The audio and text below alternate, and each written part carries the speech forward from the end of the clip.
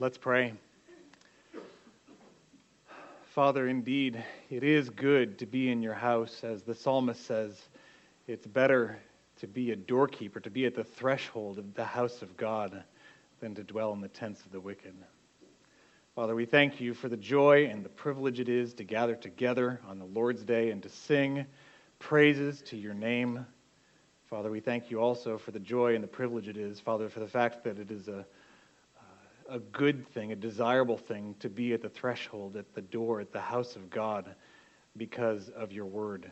Father, because your word does your work among your people to make us alive and, Father, to lead us in paths of righteousness for your name's sake. We pray, Father, for your help, that you would send your Spirit to minister to us from your word. Father, that you'd give us hearts that are inclined to obey you, and, Father, that it would be for your glory. We pray in Jesus' name. Amen. Okay, I want to start this morning by making a confession. Although my sermon preparation typically starts with printing out the text in the original language and then doing a translation using lexical helps, and then comparing interpretive decisions with those of several commentaries, there comes a point, just as I start to plan my introduction, where I turn to Google.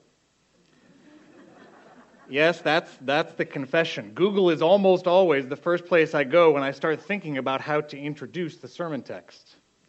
And Google is pretty much always as helpful, and part of me hates to admit this too. It's almost at least as often as helpful as any of the commentaries. Okay, with that confession out of the way, let me try to explain why I bring that up now. As I studied our text for this morning, it became apparent pretty early on that the author's intention in Genesis 4 is to contrast an earthly good life with a promise-oriented life of faith. And as I began ruminating on that, I started thinking back to a man whose family I used to work for in California. Now, the reason I thought of this man is that he had written an autobiography with the subtitle, Making the Good Life Last. And so, naturally, when that came to mind, I started typing it into Google. And that's when I noticed. You know how Google fills in your search with what it's expecting you to look for? Well, Google's recommendation as I started typing that book title was How to Live the Good Life. And then, I suppose this is some more confession, I started looking at Google Trends to see how often people come to Google asking how to live the good life. And apparently, unless I'm mistaken, Google would have charged me for the answer to that question. So I didn't pursue that any further. But this got me thinking that there are people who find themselves in a place, perhaps many people every day, who ask Google how they can live the good life. And of course, it's probably not lost on many of you that the title of today's sermon comes from Joel Osteen's 2004 bestseller, Your Best Life Now. According to Wikipedia, Your Best Life Now remained a bestseller for over 2 years and has sold more than 8 million copies. So, whether they're turning to Google or to Joel Osteen, and Google's other recommendations, by the way, include Plato, Socrates, and Mark Twain, in any case, people want to know, what is the good life? How can I live the good life? What is my best life, and how can I live it now? So if I might sort of reduce some of these voices down to their lowest common denominator, let me offer you a summary of the world's definition of the good life. The world's definition of the good life includes things like physical security and safety, plenty of food and water and other possessions, health, dreams coming true, setting goals and attaining them, business success, financial gain and productivity, and perhaps especially good relationships, particularly close family relationships through which you might hope to leave a legacy. Now, you're going to hear me say this more than once this morning, and I don't think you'll be able to argue when I say it, that each and every one of these can be a good thing. But, and this is an important distinction, does gaining these things equal a good life? Is having all of this the same thing as having a good life? That is the question. Is accumulating these kinds of things that the world chases after, is this the path to enjoying your best life now? Now, as I mentioned last week, this week's text, as we finish chapter 4 of Genesis, it brings into focus the storyline in Genesis of the two opposing seeds. God had promised in chapter 3, verse 15, that the seed of the serpent would coexist at enmity with the seed of the woman. And as I said, that reality, at least the enmity part, was manifested first in the murder of the woman's seed Abel by the serpent's seed Cain. Today, we will begin to see through the divergent lives of Cain's and Seth's families, we're going to begin to see a contrast between two different kinds of life. One, a life whose hope is set on earth, and the other, whose hope is fixed in heaven. And what we're going to see as we study these 10 verses is that your best life now is a terrible substitute. And that's what it is. It's a substitute. Your best life now is a terrible substitute for eternal life with God. So if you would, please turn to Genesis 4, and please stand with me in honor of God's word. This is the word of God, starting in Genesis chapter 4, verse 17. Cain had relations with his wife, and she conceived, and gave birth to Enoch. And he built a city, and called the name of the city Enoch, after the name of his son. Now to Enoch was born Irad, and Irad became the father of Mehujael. And Mehujael became the father of Methushael. And Methushael became the father of Lamech. Lamech took to himself 2 wives. The name of the one was Adah, and the name of the other, Zillah. Adah gave birth to Jabal. He was the father of those who dwell in tents and have livestock. His brother's name was Jubal. He was the father of all those who play the lyre and pipe. As for Zillah, she also gave birth to Tubal-Cain, the forger of all implements of bronze and iron. And the sister of Tubal-Cain was Naamah. Lamech said to his wives, Adah and Zillah, listen to my voice, you wives of Lamech. Give heed to my speech, for I have killed a man for wounding me, and a boy for striking me. If Cain is avenged 7-fold, then Lamech 77-fold. Adam had relations with his wife again, and she gave birth to a son and named him Seth. For, she said, God has appointed me another offspring in place of Abel, for Cain killed him. To Seth, to him also a son was born, and he called his name Enosh. Then men began to call upon the name of Yahweh. May the Lord add his blessing to the reading of his word. You may be seated. So again, the main thing that we should be seeing from this text this morning is that your best life now is a terrible substitute for eternal life with God. And as you can see on your outline, I've broken the text into 2 main parts.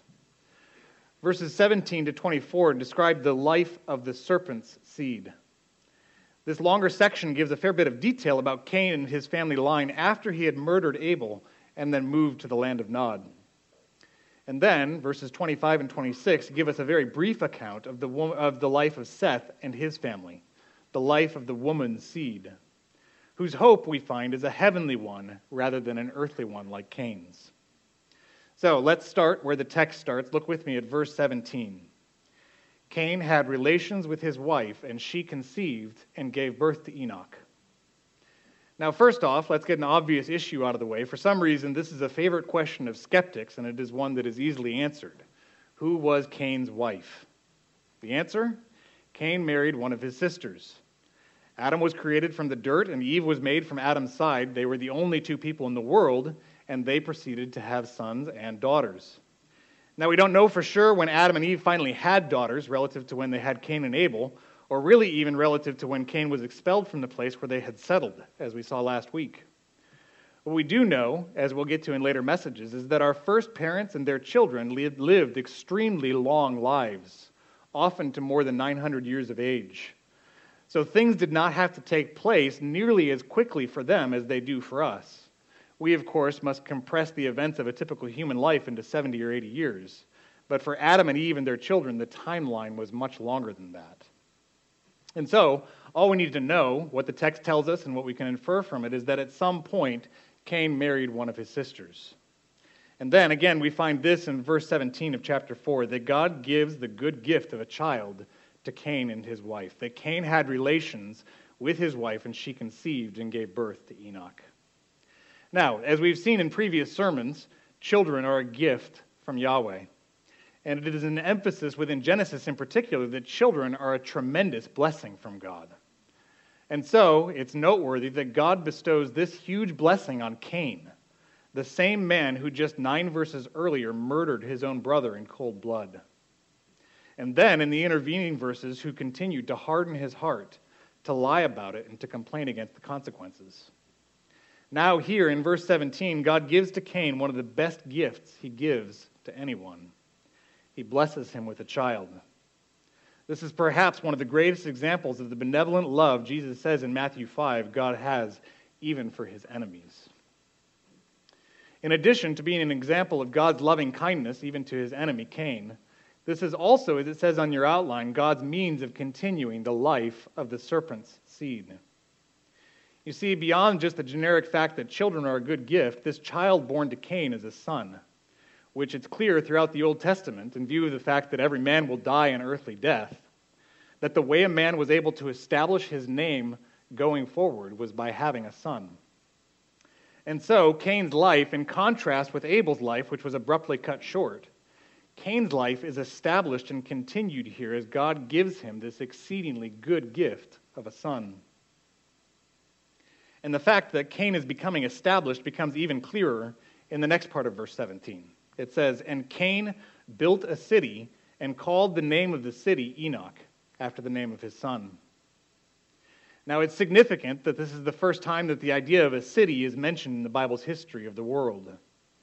It is here where the biblical definition of a city begins to take shape, and it becomes evident throughout the Old Testament that a city, at its most basic level, is a settlement that enjoys at least a somewhat permanent existence, and it enjoys a measure of fortification, generally by means of secure walls that would be built around the city. And so, Cain's city carries with it the idea of a dwelling place that is characterized by strength and security and permanence. And with Cain's choice to name his city for his son Enoch, he reinforces the fact that he is seeking to establish not just himself, but also his legacy. Now, there is a difficult balance to strike, by the way, when it comes to understanding whether biblical names are supposed to carry significance in the text. Sometimes there's a clear indication that they are. The author will give the meaning of the name and connect it with a relevant detail of the person's life or the circumstances into which they're born. In this case, it's not that clear, but the fact of Enoch's name, both as the name of Cain's firstborn and as the name of his city, is clearly emphasized here. And its lexical meaning, which essentially is to dedicate, makes sense with this emphasis. And so we see Cain is building and securing, you might even say he's dedicating, his earthly fortress and his legacy, both through his son, Enoch, and through his city, Enoch. Continuing on in the text, we're introduced to the next 4 generations of Cain's family in quick succession. Look at verse 18.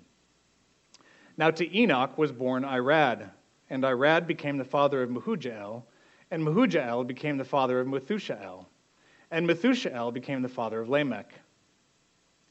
Now, why is it, we should ask, that all of these names are listed off here in such rapid fire? And the answer has to do, at least in part, with the number 7. As you may be well aware, and this is something we've already caught a glimpse of in Genesis with the first mention of the 7th day of the week being sanctified back in chapter 2, the Bible tends to make a big deal of the number 7. Biblically, the number 7 represents the idea of perfection or of completion or fulfillment. And so we can infer God is pointing out through what Moses writes here that Cain's ethic, Cain's way of life, and his approach to interacting with God and his creation finds its logical end, or its completion, or its fullness in Lamech, who is the 7th from Adam on Cain's side. Now, when I said those words, 7th from Adam, I wouldn't be surprised if some of your minds jumped ahead to the book of Jude. In verse 14, Jude highlights Enoch, who is also the 7th from Adam, but on Seth's side. And so Jude helps us out there by confirming that there is indeed something significant about being the 7th from Adam. And we'll see this in more detail when we actually get to Seth's descendant Enoch in chapter 5, that this is part of what helps us know that Moses intends this contrast between the earthbound hope of Cain's line on the one side and the heavenly hope of Seth's family on the other.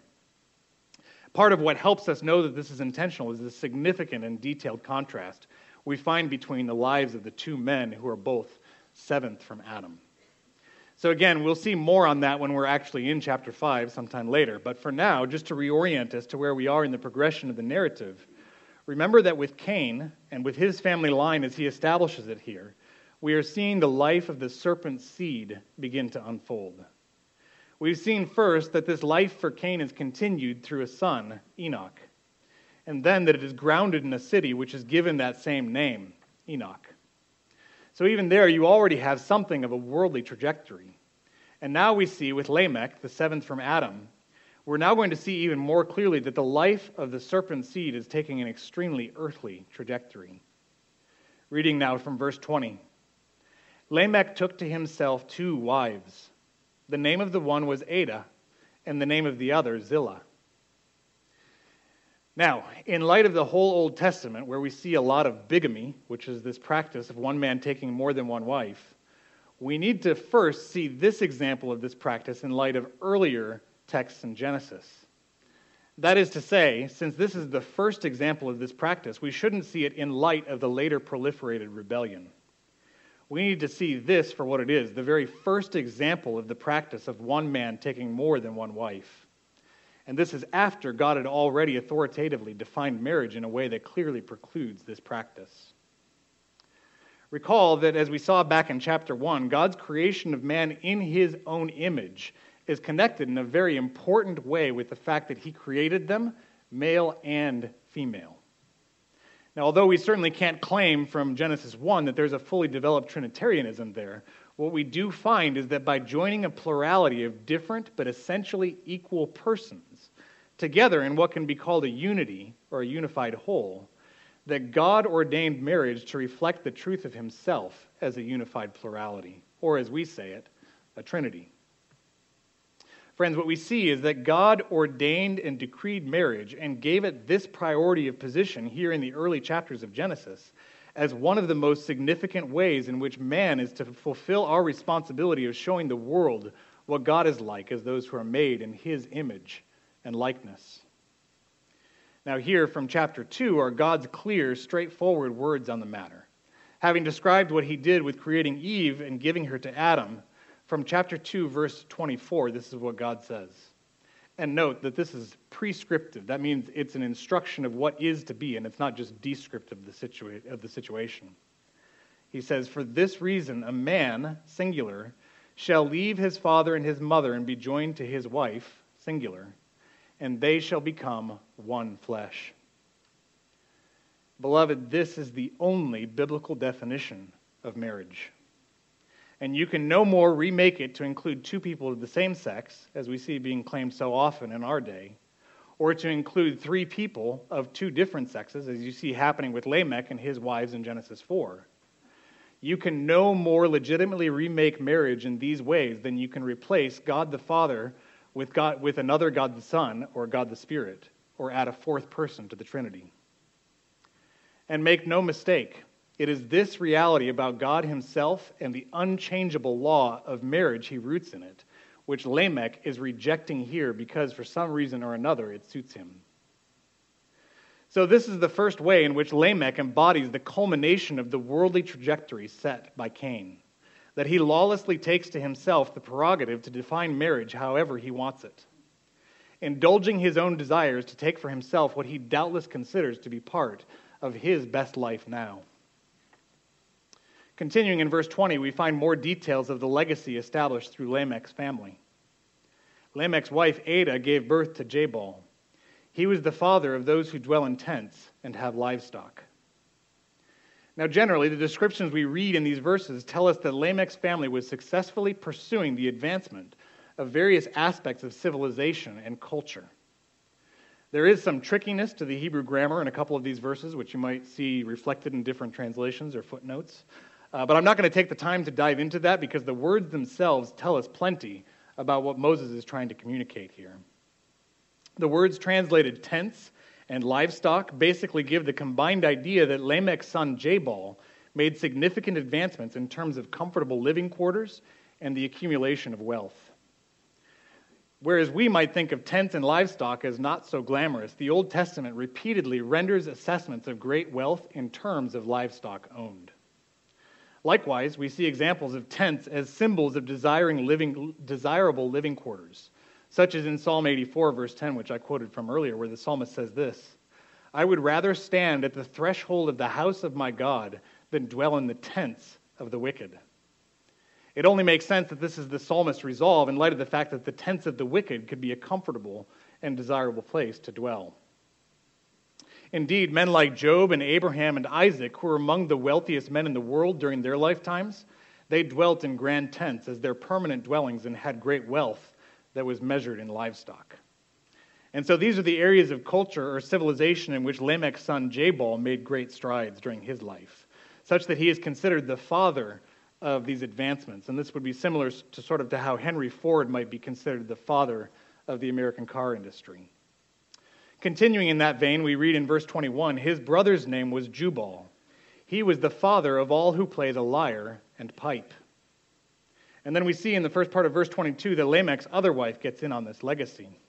As for Zillah, she also gave birth to Tubal-Cain, the forger of all implements of bronze and iron. So Lamech's son Jubal is a pioneer in the cultural fields of music and entertainment.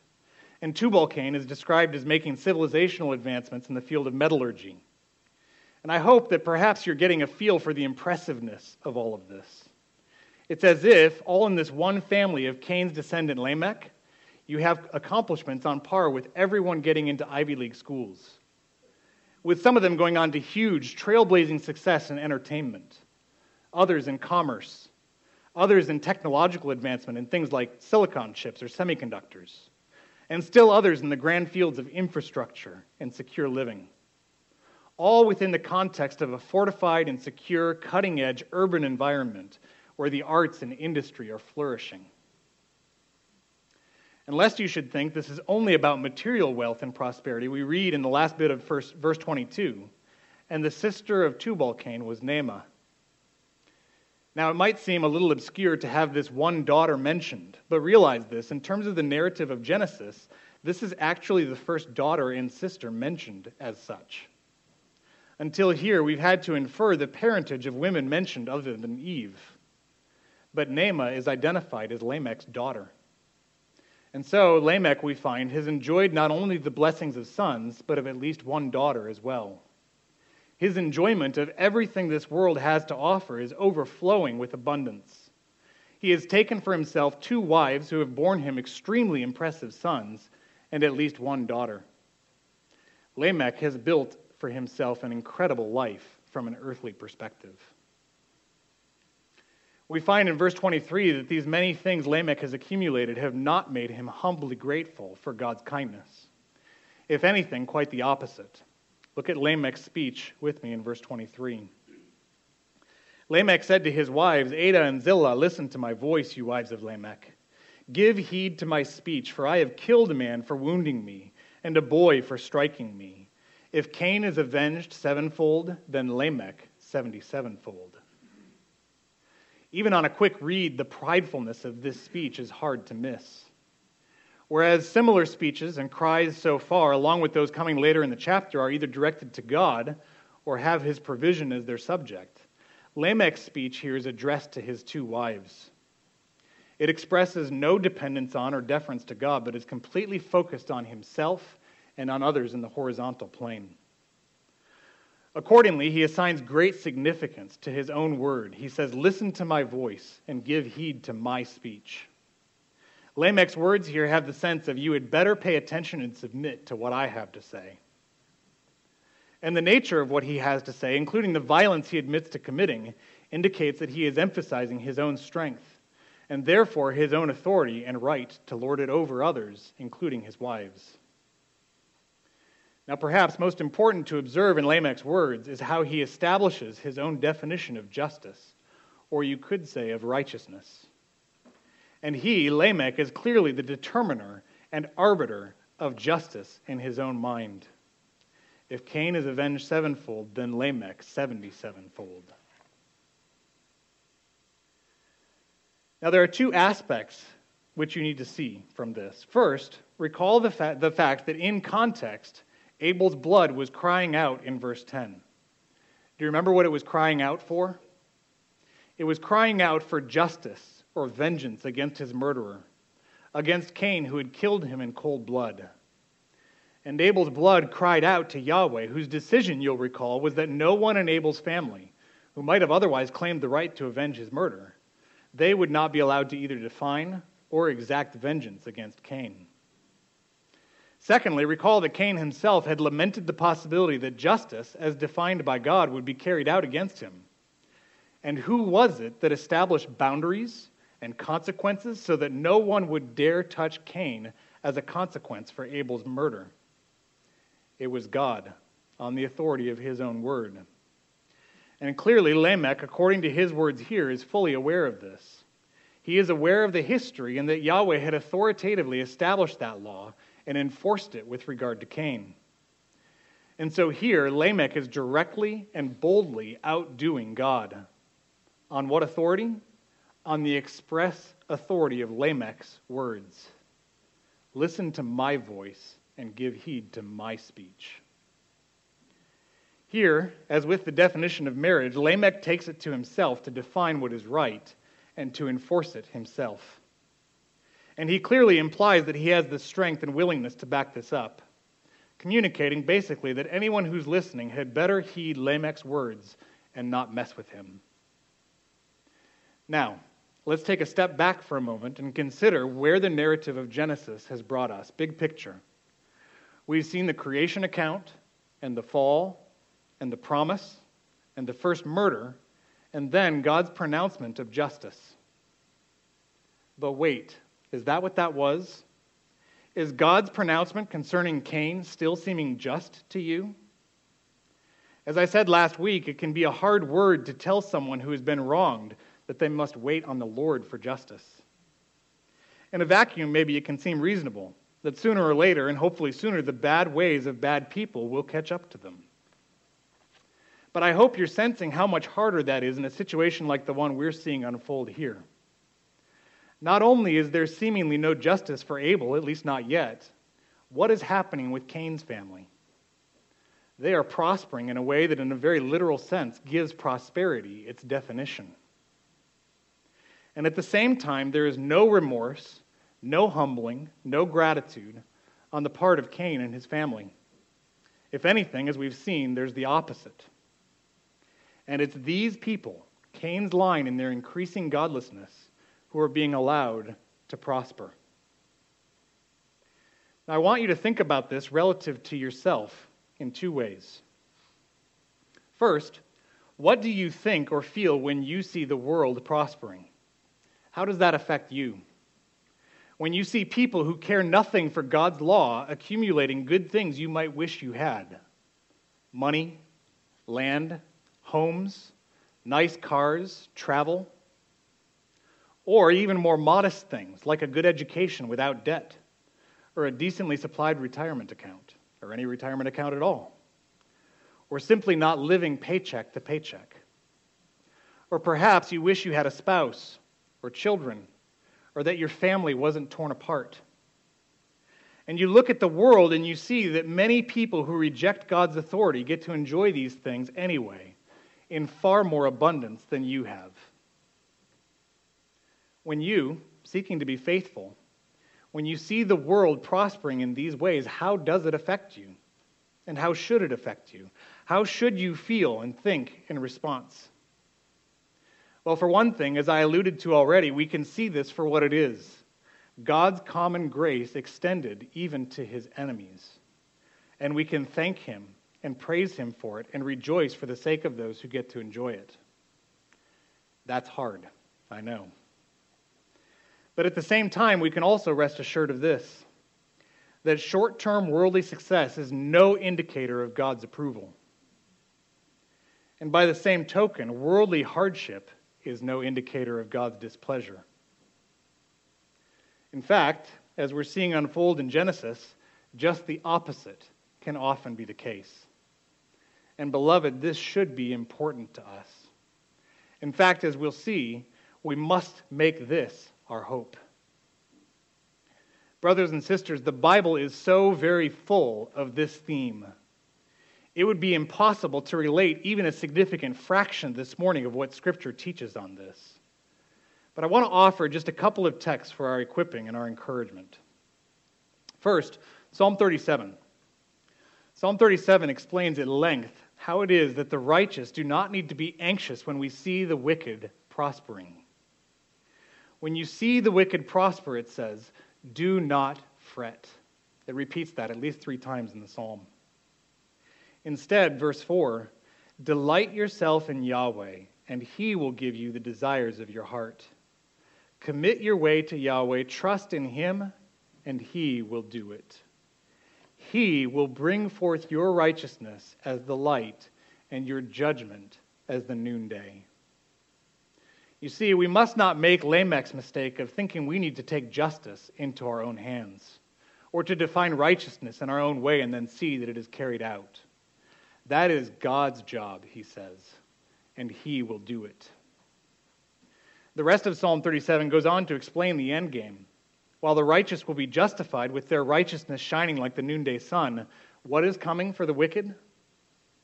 Beginning with verse 9, for evildoers will be cut off. Yet a little while, and the wicked man will be no more.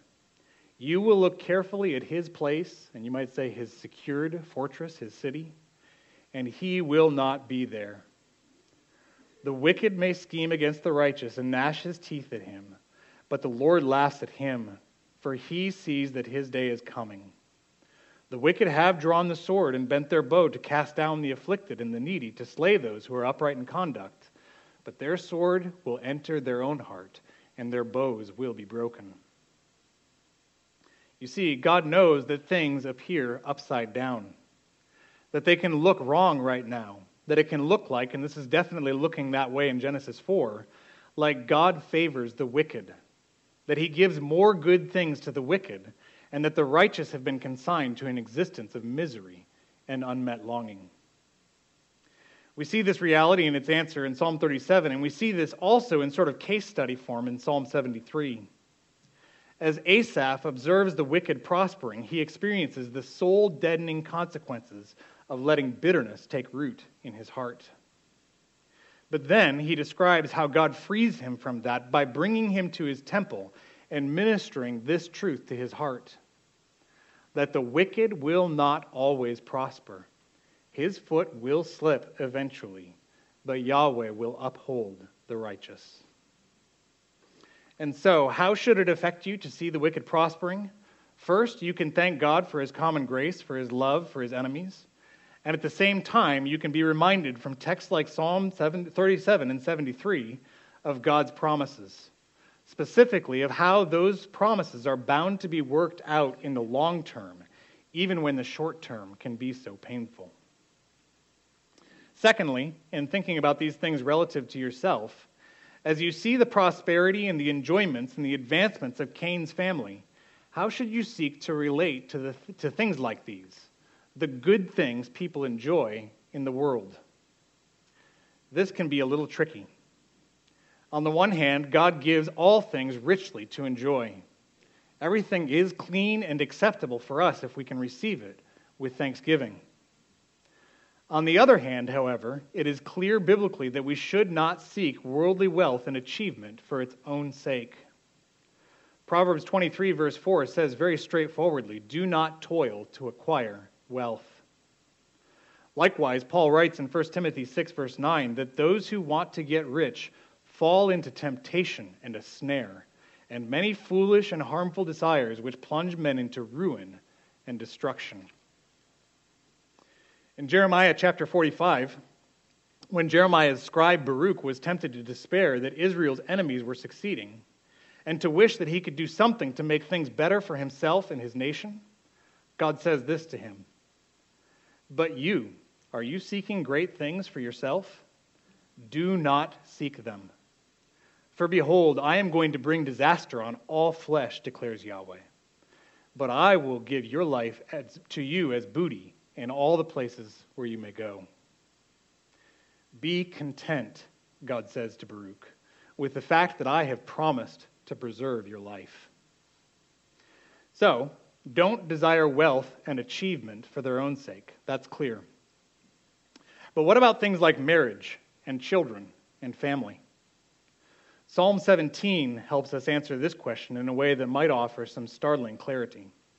And feel free to turn there. We're going to be there for a minute. Psalm 17.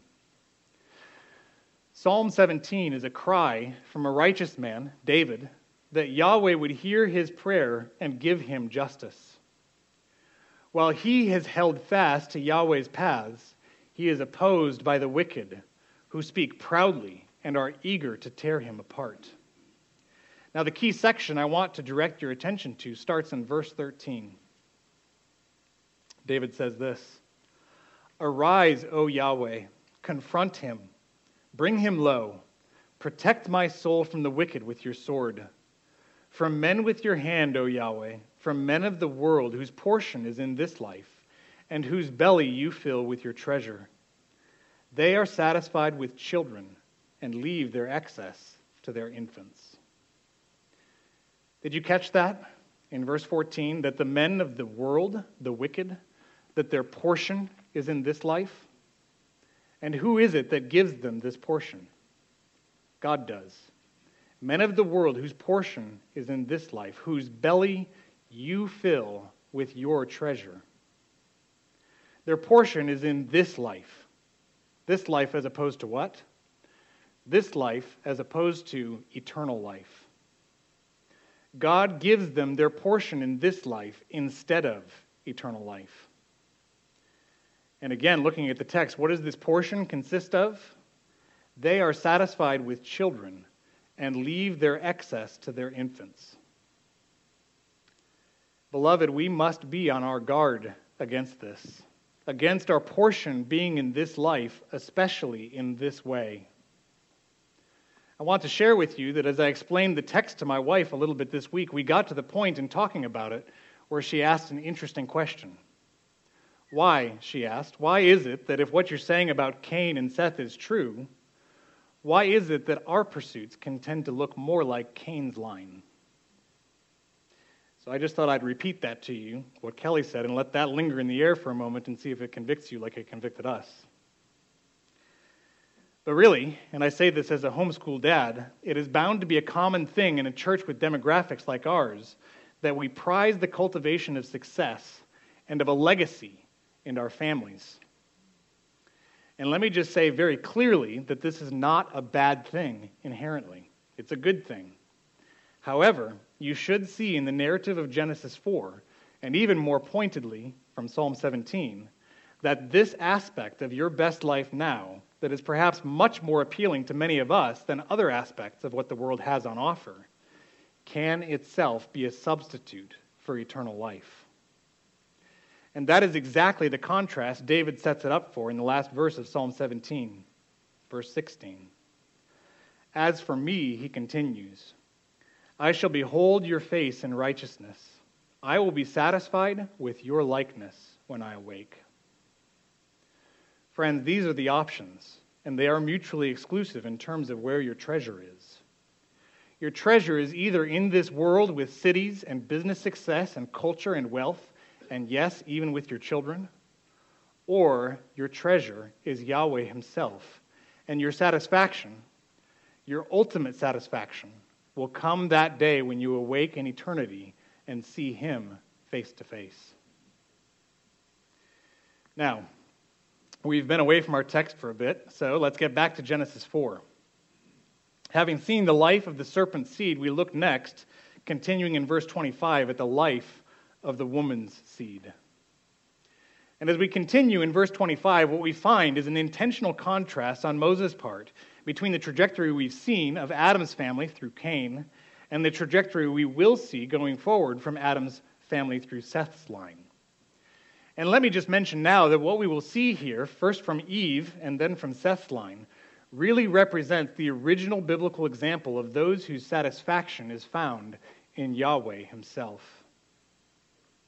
Notice that the opening words of verse 25 parallel the opening words of verse 17, thus setting up this contrast. Adam had relations with his wife again, and she gave birth to a son and named him Seth. So in a sense, because of Abel's murder, Adam and Eve are starting over here. And the reality is Cain has a head start on them. We can gather that this is their understanding from what Eve says. When Eve gave birth to this new son, she named him Seth. For, she said, God has appointed me another offspring. And that word offspring is the word seed, that key word that's been repeated from Genesis 3:15. God has appointed me another offspring in place of Abel, for Cain killed him. Now this, here, is one of those places where the significance of the name within the text is made crystal clear. Seth is a two-letter word, the same letters of which help form the verb we see here translated appointed, where she says, God has appointed. This word can also mean to put or to place or to establish. And this is key. The only other time that verb has been used in Genesis so far is found in chapter 3, verse 15. There God promised that he would be the one to put, and there's that particular verb. God would be the one to put enmity between the woman and the serpent, and between her seed and his seed.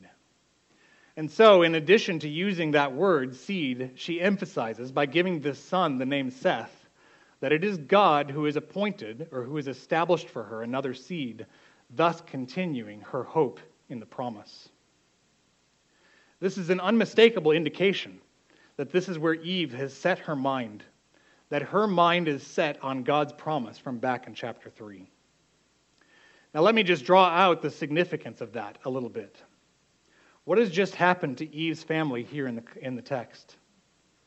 One of her sons has just murdered the other. In a real sense, we should take from this that Eve had been left childless. And not only that, Eve was left childless in about the most painful way imaginable. Her one son had been brutally murdered.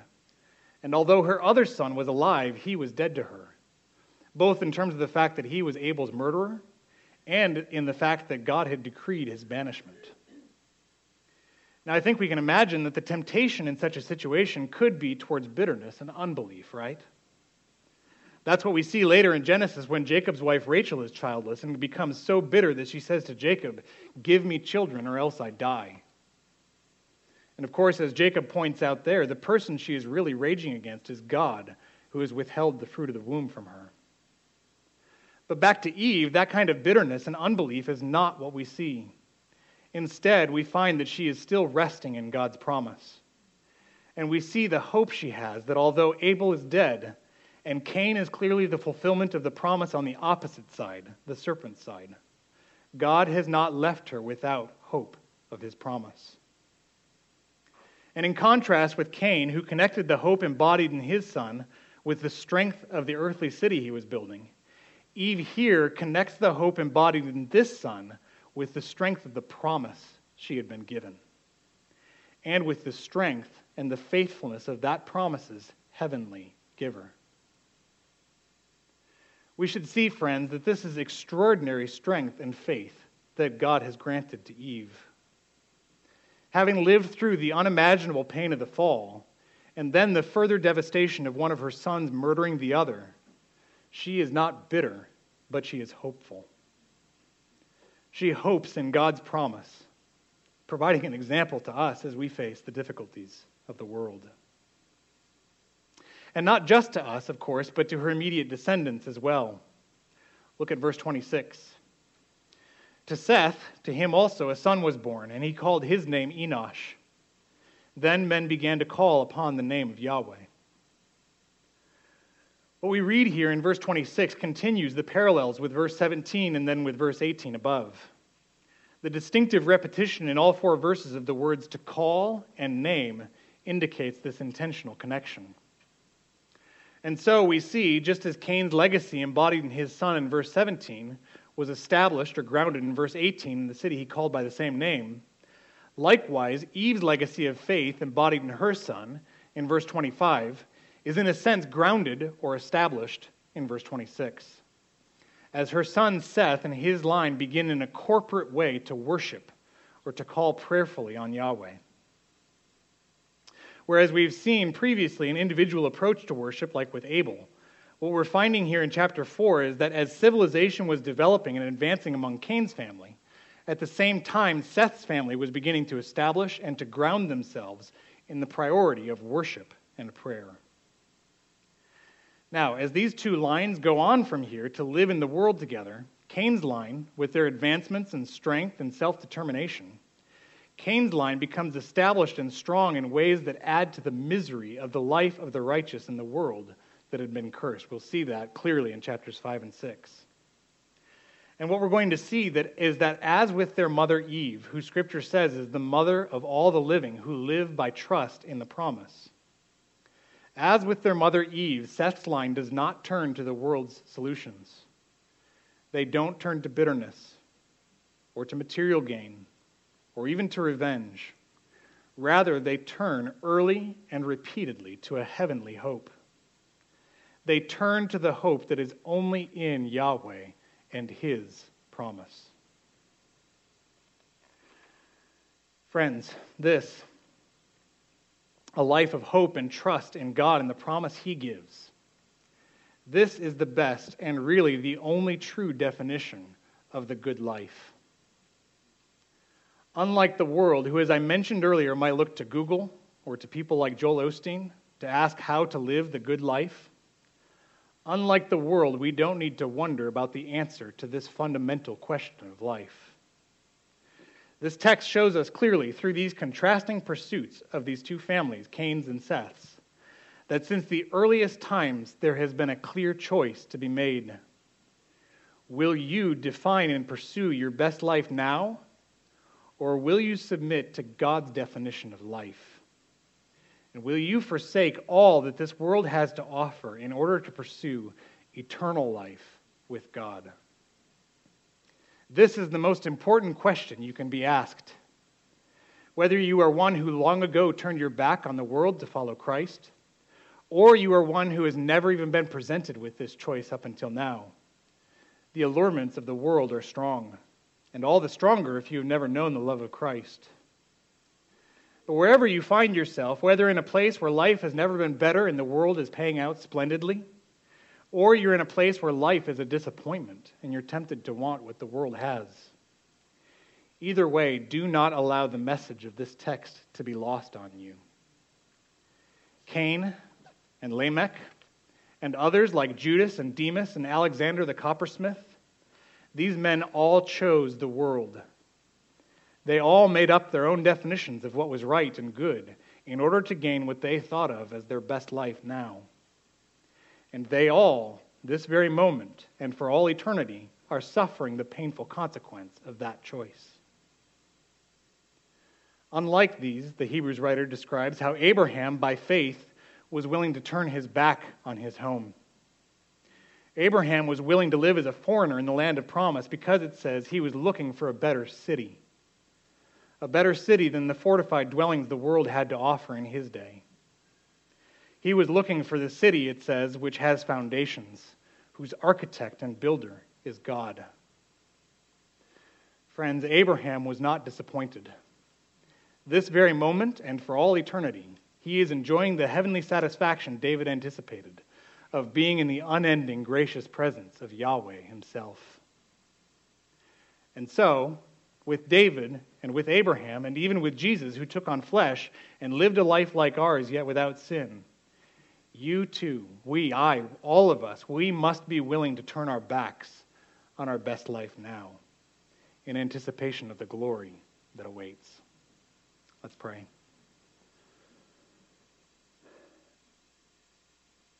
Father, we thank you for the clarity of your word on these things. We thank you, Father, for the challenge that it presents to our hearts. We thank you, Father, that you have set so many examples in your word of those who have gone before us. And, Father, that your word tells us that as we consider and read of this great cloud of witnesses that has gone before us, Father, that we would heed their example and their testimony to us. Father, that we would look to Jesus, the author and perfecter of our faith.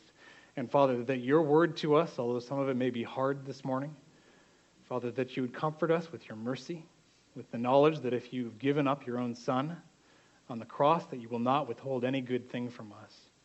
And Father, with this knowledge, let us run with endurance the race that is before us. We ask in Jesus' name, amen.